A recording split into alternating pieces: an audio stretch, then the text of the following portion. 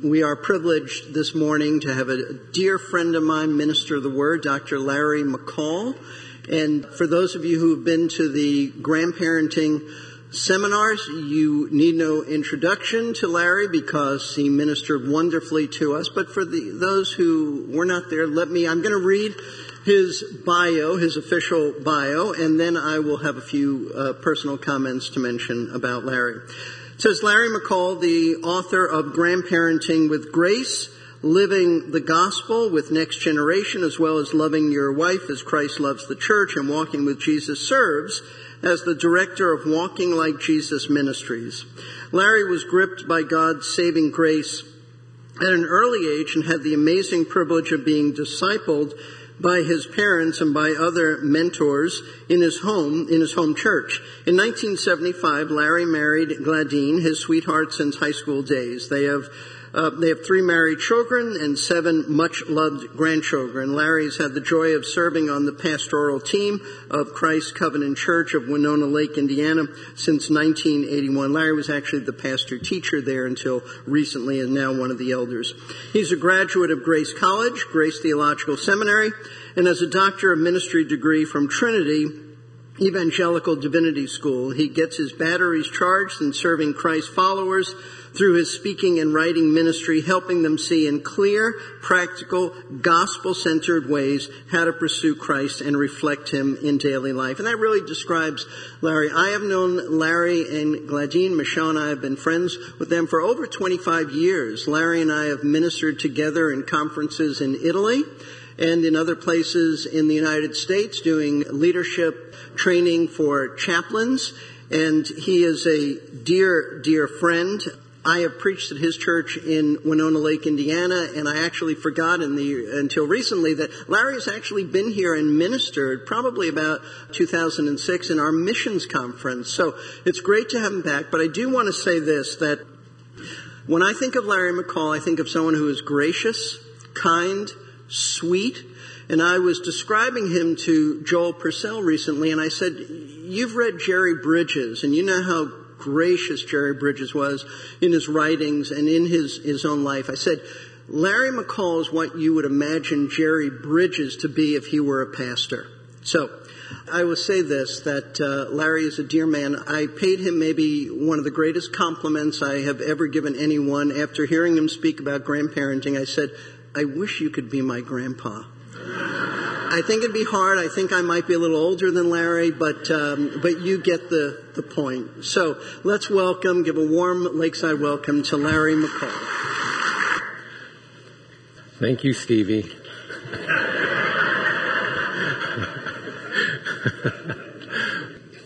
I've never had anyone my age say that before. It is a delight to be back with you at Lakeside. And for those of you grandparents who are at the grandparenting seminar, Grandparenting with Grace seminar, Friday night and Saturday, Gladine and I enjoyed immensely our time with you.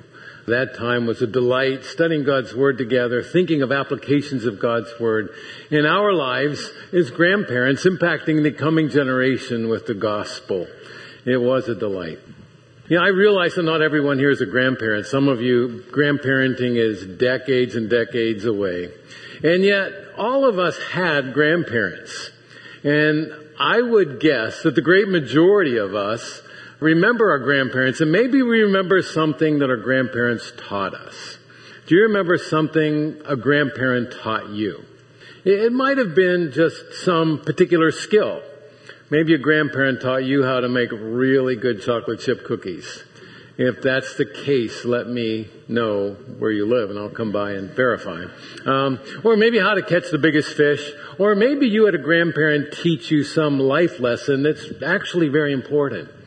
Maybe a grandparent looked you in the eye one day and taught you the importance of keeping your word. Or maybe one of those life skills that gets lost. How do you politely meet someone for the first time? Maybe when we were young, we didn't appreciate that much what our grandparent or another older person was teaching us. And yet now when we look back, we see that was really helpful. The older I get, the more I appreciate the input of that older person, maybe that grandparent in my life. All of us here today, all of us adults here today, have kids in our lives. For some of you, those kids are sitting right beside you right now. Some of you are parents, you're rearing your children right now. Some of us are grandparents, some of us have nieces, nephews, and even if you don't have biological children in your life, you live in a church family that has kids, right? And there are kids here at Lakeside that you have a relationship with, or you could have a relationship with. When you think of the young people in your life, the kids, the teens in your life, what are you teaching them? What could you be teaching them? Yeah, we can teach them those skills, how to make great chocolate chip cookies or how to catch fish, or maybe something our grandparents never could teach us is we can teach the younger generation techie things. Now, stop to think about it. They should be teaching us those things. or maybe we could be pouring in those lessons that were taught to us about keeping our word or how to meet someone politely for the first time. But when you think of all the things you could be teaching the kids, the teens in your life, what would you say is one of the most important things you could teach the coming generation? If you were to think of all the possibilities out there, what would you say would be central? Or we might say foundational. What is one of the most foundational things you and I can teach the coming generation? How about this one from Psalm 34:11? Come, O children, listen to me, and I will teach you the fear of the Lord.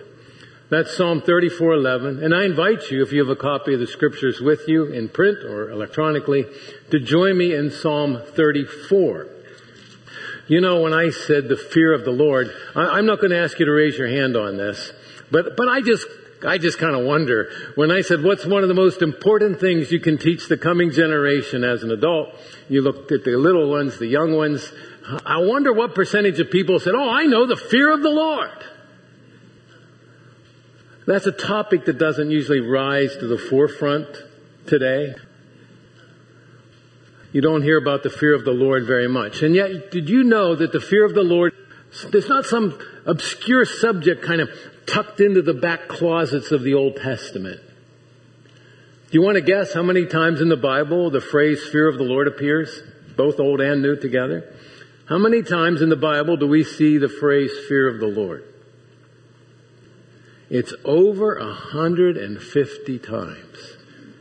Over 150 times in the Bible we read the phrase fear of the Lord. Now, I wouldn't call something like that an obscure topic, would you? Let's read Psalm 34, the first 11 verses. This is the word of God. Of David, when he changed his behavior before Abimelech, so that he drove him out and went away. Here's the song that David wrote. I will bless the Lord at all times. His praise shall continually be on my mouth. My soul makes its boast in the Lord. Let the humble hear and be glad. Oh, magnify the Lord with me. Let us exalt his name together.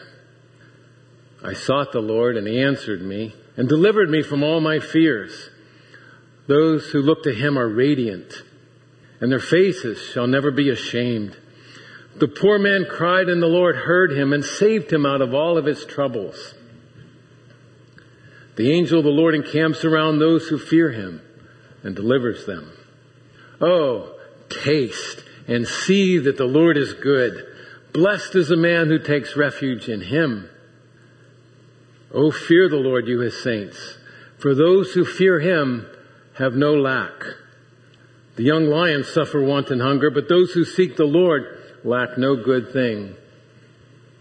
Come, O children, listen to me, and I will teach you the fear of the Lord. So what are we talking about? What are we talking about when we talk about the fear of the Lord? What does that mean? Let me be candid. I would guess that most of us have a fairly foggy idea of what the fear of the Lord is. It's not a common topic people talk about today. And very few people have read books on the fear of God.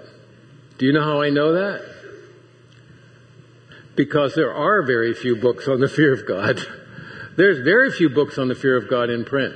You go back to John Bunyan's day, the man that wrote Pilgrim's Progress, he wrote a book on the fear of God. But if you look back over the last few generations, I can only think of a handful of books on the fear of God. One of them is one of my favorites. Pastor Steve mentioned Jerry Bridges. He was a mentor and a dear friend. But Jerry wrote a book called The Joy of Fearing God. I love that title, The Joy of Fearing God. So if you would like to dive further into this topic, let me commend his book to you, The Joy of Fearing God. I think sometimes when we bring up the topic of the fear of God, we kind of step back a little bit and we feel kind of cautious. We feel like maybe we're walking on eggshells. We don't want to offend people. We don't want to scare people thinking we're talking about some sort of celestial bully. And so we try to soften our language. We try to soften our descriptions. And we say, well, the fear of God just means you respect Him. Just respect God. Well, as I think about that, you can think of a lot of people that are worthy of respect. Maybe an elderly aunt of yours. You say, Aunt so-and-so, now, there's a woman to respect. Or maybe a very gifted school teacher and you say, Mr. So-and-so, Mrs. So-and-so, now there's someone I can respect. Or maybe in the public realm, you think of someone like the late Queen of England. You say, there was a woman worthy of respect. But when you think about God, would you put God on the same level as your elderly aunt? Or a school teacher? Or even the Queen of England? God is infinite. God is sovereign. God's omnipotent. God's omniscient. God's in a category all of His own. So how can we just say merely that fearing God means to have a respect for Him? Even though it's difficult to get a grip on the fear of God, even though it's difficult to put into words what we're talking about with the fear of God, I think one of the most helpful things we can do is look in the Bible at people who encountered God, as it were, face to face. When people saw God face to face, how did they respond? Pastor Steve read that phenomenal passage, that profound passage in Isaiah 6 earlier, where Isaiah the prophet was in the temple and he saw the Lord high and lifted up. And remember that description that Pastor Steve read to us a little while ago from Isaiah 6, how the Lord was high and lifted up. And these angelic beings, these seraphim, were flying above the throne room of God, and they were crying out to one another antiphonally, holy, holy, holy, holy, holy, holy, holy, holy, holy, over and over. And he says the pillars of the temple, the threshold were shaking. The train of his royal robe was so great it was filling the temple. The place was filled with smoke. And did Isaiah say, you know what? I think I could learn to respect him. Isaiah said, woe am I. I'm a man of unclean lips, and I live among these people of unclean lips. And when Isaiah saw the Lord high and lifted up, he was undone. He was overwhelmed. And God had to treat him with His grace by purifying him. And I think going to the New Testament of old John the Apostle, out there on the island of Patmos in exile. Now remember that the Apostle John was one of Jesus' closest friends when he had his earthly ministry. If you were to name some of Jesus' closest friends, maybe a handful of people that you would say knew Jesus the best during his earthly ministry, John would make the cut. John would make the list. This man knew Jesus. But that day, out on the island of Patmos, God in His kindness gave John a vision of the glorified Jesus Christ. The glorified Jesus Christ. And he writes this to the 7 churches, and he's trying to describe in human words what he saw. And I read this passage from Revelation 1, and what strikes me, what grips me, is that John he's trying to describe the indescribable. So he's grasping, he's grabbing for simile. He's looking for metaphor, for descriptors of how do I put into human words what I saw that day when I saw the glorified Jesus Christ. And I realize I'm sticking my neck out here. But I would ask for some liberty, for some poetic license to read John's description of what he saw that day the way I imagine he would say it if he were standing here in front of you at Lakeside today. This is the way I imagine John trying to tell us what he saw that day. Revelation chapter 1, beginning at verse 12. Then I turned to see the voice that was speaking to me, and on turning I saw 7 golden lampstands. And in the midst of the lampstands, one like a son of man, clothed with a long robe with a golden sash around his chest. And the hairs of his head, they were white. They were white like wool, like snow. And his eyes were like, they were like a flame of fire. And his feet were like burnished bronze refined in a furnace. And his voice was, it was like the roar of many waters. In his right hand he held 7 stars, and from his mouth came a sharp 2-edged sword, and his face was like, it was like the sun shining in its full strength. And do you know what John reports next? He said, when I saw him, I fell down as though dead. Friends, this is one of Jesus' closest friends. But when he saw the glorified Jesus Christ, he was undone. He melted in the presence of the glorified Jesus Christ. He responded in the fear of God. Friends, we haven't even taken time to think about other people that encountered God face to face, people like Moses or Job. I read that in my devotions this morning where Job says, when God confronted him, well, Job, where were you when I made the earth? And you know what Job said? I put my hand over my mouth. Why did I even open my mouth? When he saw God, I felt so humbled, so broken. When people came face to face with God, they ended up face down. How do we define the fear of God? I have a lot of respect for Sinclair Ferguson. A godly man, a gifted man.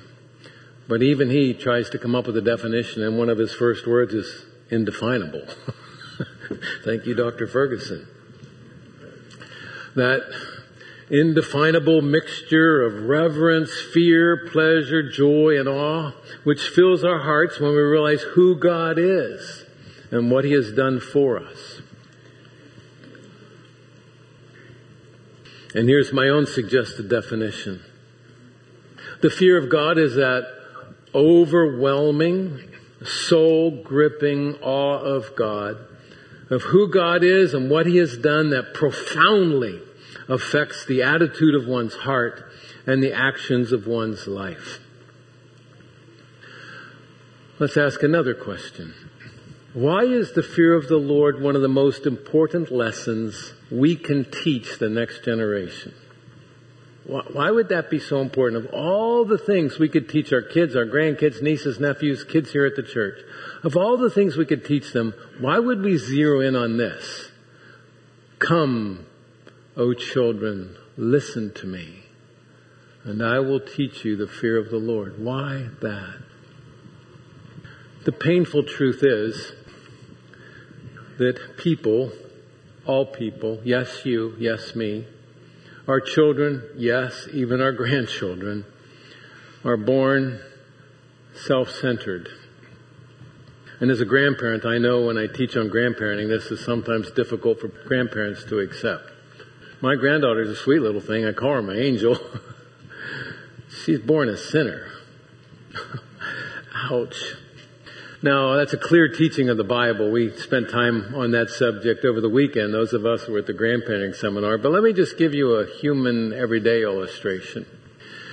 You've had a 2-year-old in your life at some point. Maybe you have a 2-year-old in your life right now. Let's pick on the boys. Let's imagine there's a 2-year-old boy in your life. And I'll put myself in the situation of being the grandfather here. The grandkids call me Papa. So I'll pick on one of my grandsons when he's 2 years old. And I'll say, hey, buddy, Papa wants to teach you something. This is an important lesson in life. And if I don't teach you, I don't know how you're going to get it. So look at Papa look me in the eye, buddy. 2-year-old, right? Look me in the eye. Now listen to me. I'm going to say something, and then I want you to repeat it. You ready? Listen to Papa. Mine! Okay, now you say that, buddy. Or how about this one? You listening to me, buddy? Look me in the eye. I'll say it, then you say it. No! Remember teaching your 2-year-old that? You didn't have to, did you? You didn't have to teach your 2-year-old to do that. Do you know why? Because it happens so naturally. A synonym would be it happens so, I heard people saying it, sinfully. Where did that come from? That 2-year-old got it from his parents, who got it from his parents, who got it from his parents, who got it from his parents, who got it from his parents, the whole way back to Adam and Eve. In Genesis chapter 3, we read this, where the serpent said to Eve, listen to this. The serpent said to Eve, for God knows that when you eat of it, the fruit, the forbidden fruit, when you eat of it, your eyes will be opened and you will be like God, knowing good and evil. So when the woman saw that the tree was good for food and that it was a delight to the eyes, and that the tree was to be desired to make one wise, she took of its fruit and ate, and she also gave some to her husband who was with her, and he ate. How did that turn out? Do you see what the serpent was convincing Eve of? Why be a servant of God? Why be God's prince and princess when you could be king and queen? Why be a servant of God when you could be your own God? Be your own God. And Eve bought, Eve bit. Satan's lie. And the painful truth is that every human being who has ever been born since, with the exception of Jesus Christ, has been born self-centered, foolishly assuming that he has the right to self-determination, self-direction, self-identification, self-governance.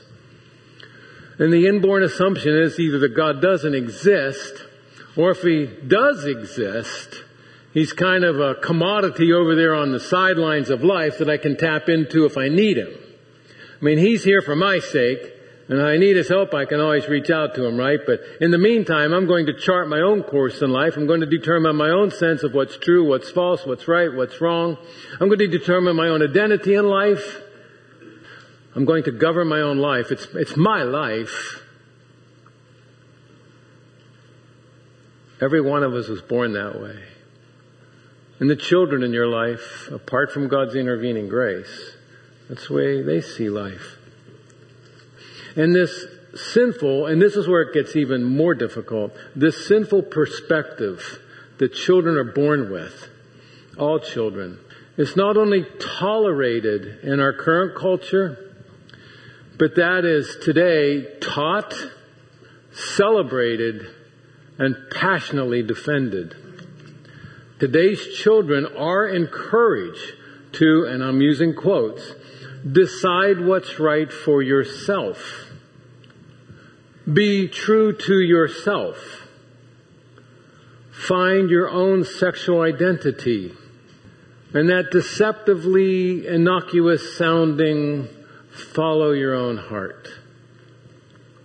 And anyone who challenges that dominant paradigm in our current culture is not only dismissed, but despised. You have no right to tell someone else how to live. Everybody has a right to determine his own truth, his own morality, his own identity, his own course in life. Everybody has a right to determine his own way, and you have no right to tell someone else that God's going to tell them how to live. Have you ever wondered why people get so vociferous, so vehement whenever Christians say, God says such and such? It's because we're touching on a core belief that every child's been born with since that dreadful day in the Garden of Eden, that it's my life, and I can chart my own course in life. And yet, how does that work? Look around, look within, look around at how the world is today. Whenever we build our lives, chart our course in life under this assumption that I'm at the center, I can determine my own truth, I can determine my own morality, my own identity. Whenever each individual does that, everything gets screwed up. Everything gets screwed up. Our view of life, our view of eternity, it all gets screwed up. A lot of people are familiar with Romans 3:23. All have sinned and fall short of the glory of God. Have you ever looked at that verse in context? In Romans 3? The Apostle Paul there, by the Holy Spirit's direction, is choosing snippets from the Old Testament. Today they'd be called sound bites. He's choosing these snippets from the Old Testament and he puts them in a list. And then he summarizes. Let me just read with you his list. This is Romans chapter 3, beginning at verse 11. None is righteous, no, not one. No one understands. No one seeks God. All have turned aside. Together they have become worthless. No one does good. Not even one. Their throat is an open grave. They use their tongues to deceive. The venom of asps is under their lips. Their mouth is full of curses and bitterness. Their feet are swift to shed blood. In their paths are ruin and misery. And the way of peace they have not known. And how does the apostle summarize this dreadful list? You can say it with me out loud if you want. There is no fear of God before their eyes. And so when the apostle there, by the Holy Spirit's direction, is summarizing the mess we're in, when he's summarizing how screwed up everybody is apart from God's intervening grace, he summarizes by that phrase. He says, there's no fear of God before their eyes. So what's the solution? What's the antidote? The book of Proverbs has a foundational statement at the beginning that explains this whole collection of wise sayings. And in Proverbs 1:7 we read this. The fear of the Lord is the beginning of knowledge. Now remember, this is a dad writing this for his sons. And he's going to collect for them this collection of wise sayings of how to live life, how to plan for eternity. And he tells us his theme by that phrase right at the beginning. The fear of the Lord is the beginning of knowledge. In other words, if you're going to understand, kids that are here today, listen to me please. If you're going to understand anything in life, pick a subject. If you're going to understand anything in life properly, you have to begin with God. God is not only the creator of all that exists, he is the definer of all that exists. He explains what is true, what is false, what is moral, what is immoral. He defines everything. If we want to understand his creation properly, we begin with him. Proverbs 9:10 supplements Proverbs 1:7, where it says, the fear of the Lord is the beginning of wisdom, and the knowledge of the Holy One is insight. And so if your children, your grandchildren, your nieces, nephews, the kids in this church are going to understand anything properly, They must see who God is. They must hear what God said. And they must rely on the direction He has given. I'm a simple person. I need simple things to help me remember the important things in life. And I think of how Paul ends Romans 11 with that doxology. And I memorized it one time this way, that for from Him and through Him and to Him are all things. Think about that one sentence. For from Him and through Him and to Him are all things. So everything that exists, everything tangible, everything intangible, everything that exists is from God. And it is sustained through the providence of God, and it is for His glory. It is to Him. And so if we're going to understand anything properly, we need to look at the world around us. We need to look at ourselves in the mirror and say everything is from Him. He's the owner, the author of all things. He is the sustainer of all things. Everything is through Him. And He is the end goal of all things. He is the one to be glorified. Everything is to Him. Life and eternity don't center around you or me. They center around God. When our kids were growing up, I used to tell them one of the most important things you can learn in life is this. He is God and you're not. And neither am I. He is God and you're not. If you lose sight of that, everything gets screwed up. Your perspective on truth, morality screwed up, your life gets screwed up, and enough people are screwed up, the whole culture gets screwed up, right? So how are children, how is the next generation going to learn the fear of God? Well, it needs to be implanted in their hearts by God Himself. For a child, a teenager, or an adult to live with a God-centeredness, a fear of God, He has to give them a new heart. They're born with a sinful heart that leans away from God, actually runs away from God. God's got to give them a new heart. Eyes to see, ears to hear, a heart that feels for God. And God promised in the new covenant, this is Jeremiah 32, 38 through 40. God said in that promise of the new covenant, He said, and they shall be my people and I will be their God. Listen, I will give them one heart and one way that they may fear me forever. For their own good, for the good of their children after them. I will make with them an everlasting covenant. I will not turn away from doing good to them. I will put the fear of me in their hearts that they might not turn from me. So for the children, the teens, the adults to live with the fear of God, the centrality of God in our thinking, our morality, our actions, God has to give us that in our hearts. So for those of us that are older, when you pray for your children, your grandchildren, what do you pray? I mentioned to the grandparents at the seminar this past weekend that when I listen to fellow grandparents pray for their grandkids, and when I listen to my own prayers sometimes, what dominates the prayers of grandparents is safety and success. Just keep my grandkids safe from all those bad things out there and give them success on the athletic field and academia, in their jobs, whatever. And that's not wrong, but friends, let's elevate our prayers. Let's pray big, bold prayers for our kids. Why don't we pray, Lord, give my grandson, give my granddaughter, give my son, my daughter, niece, nephew, give that child, give that teen a new heart.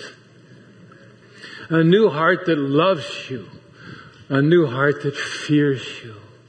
A new heart that wants to please you in all of life.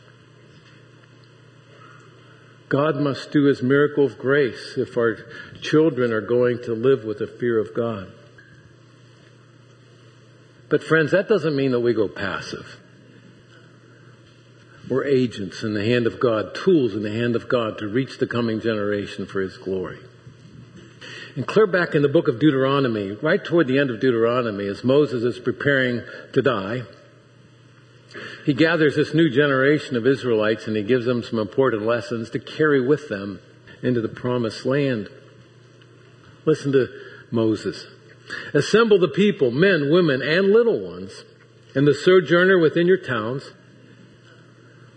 that they may hear and learn to fear the Lord your God, and to be careful to do all the works of this law, and that their children who have not known it may hear and learn to fear the Lord your God. So the fear of the Lord can be learned. If it can be learned, it can be taught.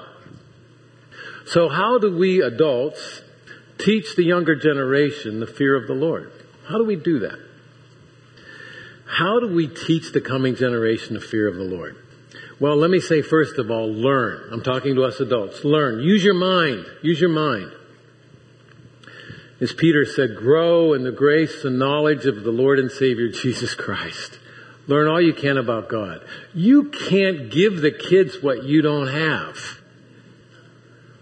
You can't give them what you don't have. And so if you're going to teach them about God, if you're going to teach them the centrality of God, if you're going to teach them the fear of God, there needs to be enough in here, your head, your heart. So make it a life habit to saturate your mind, your heart in the Word of God. And when you read the Word of God, when you hear the Word of God,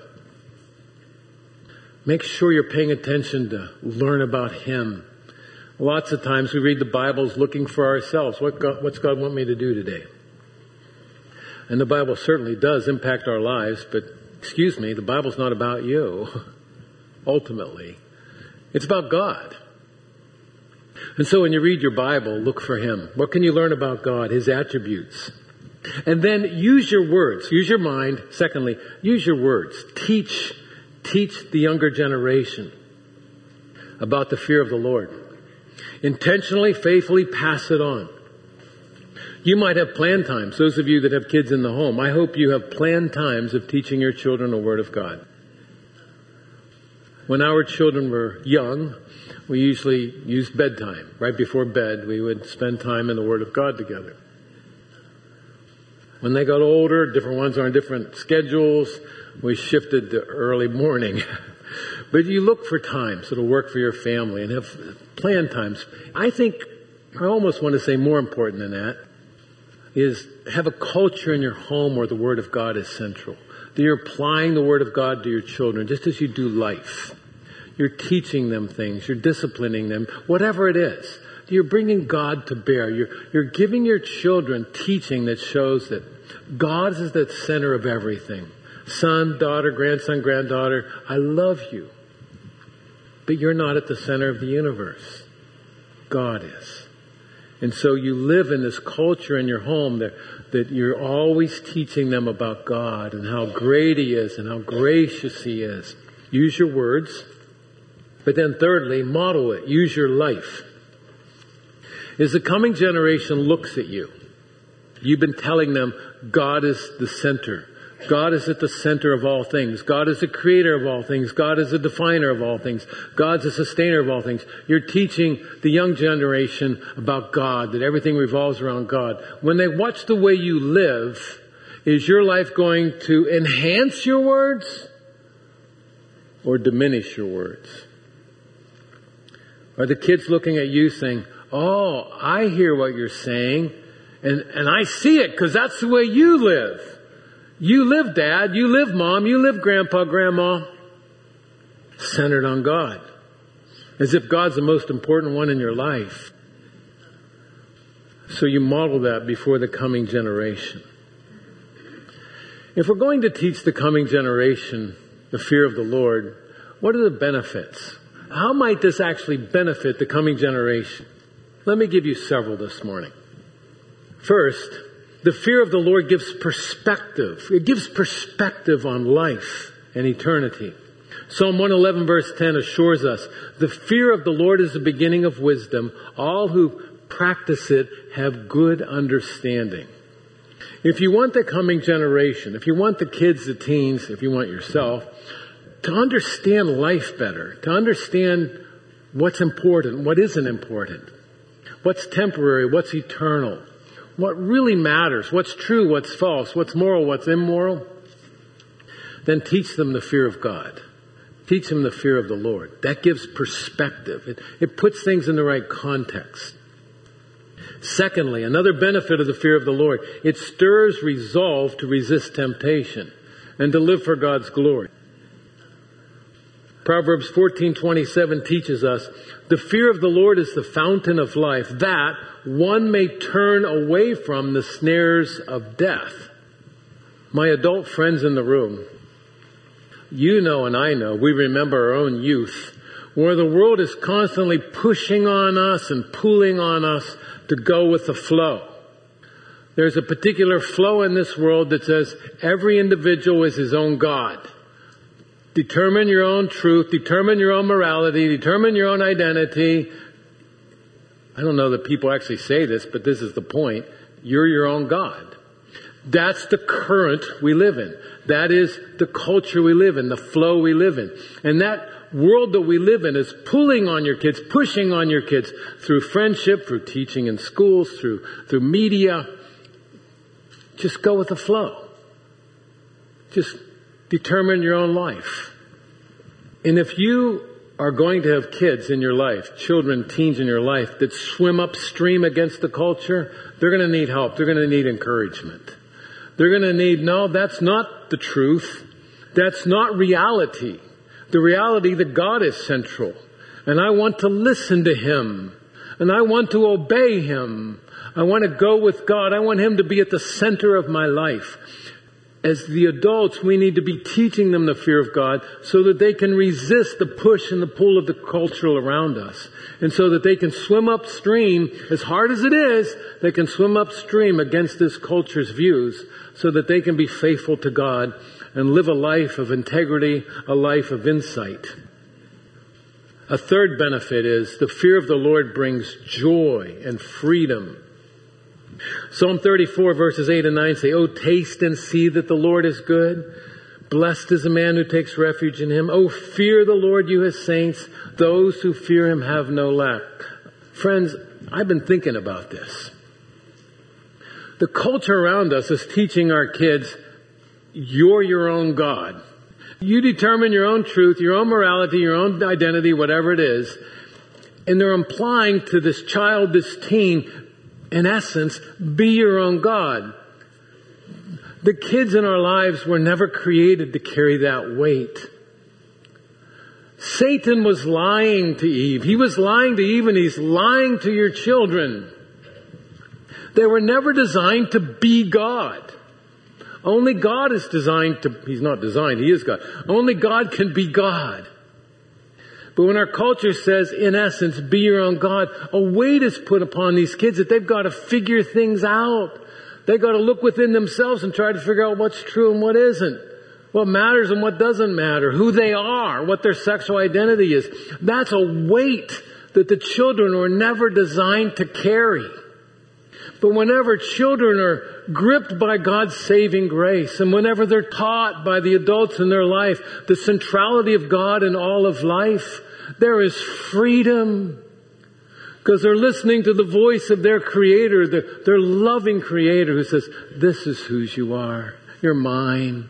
This is who I designed you to be. I've shown you the way of truth. I've shown you the way of morality. Here's the way. Walk in it.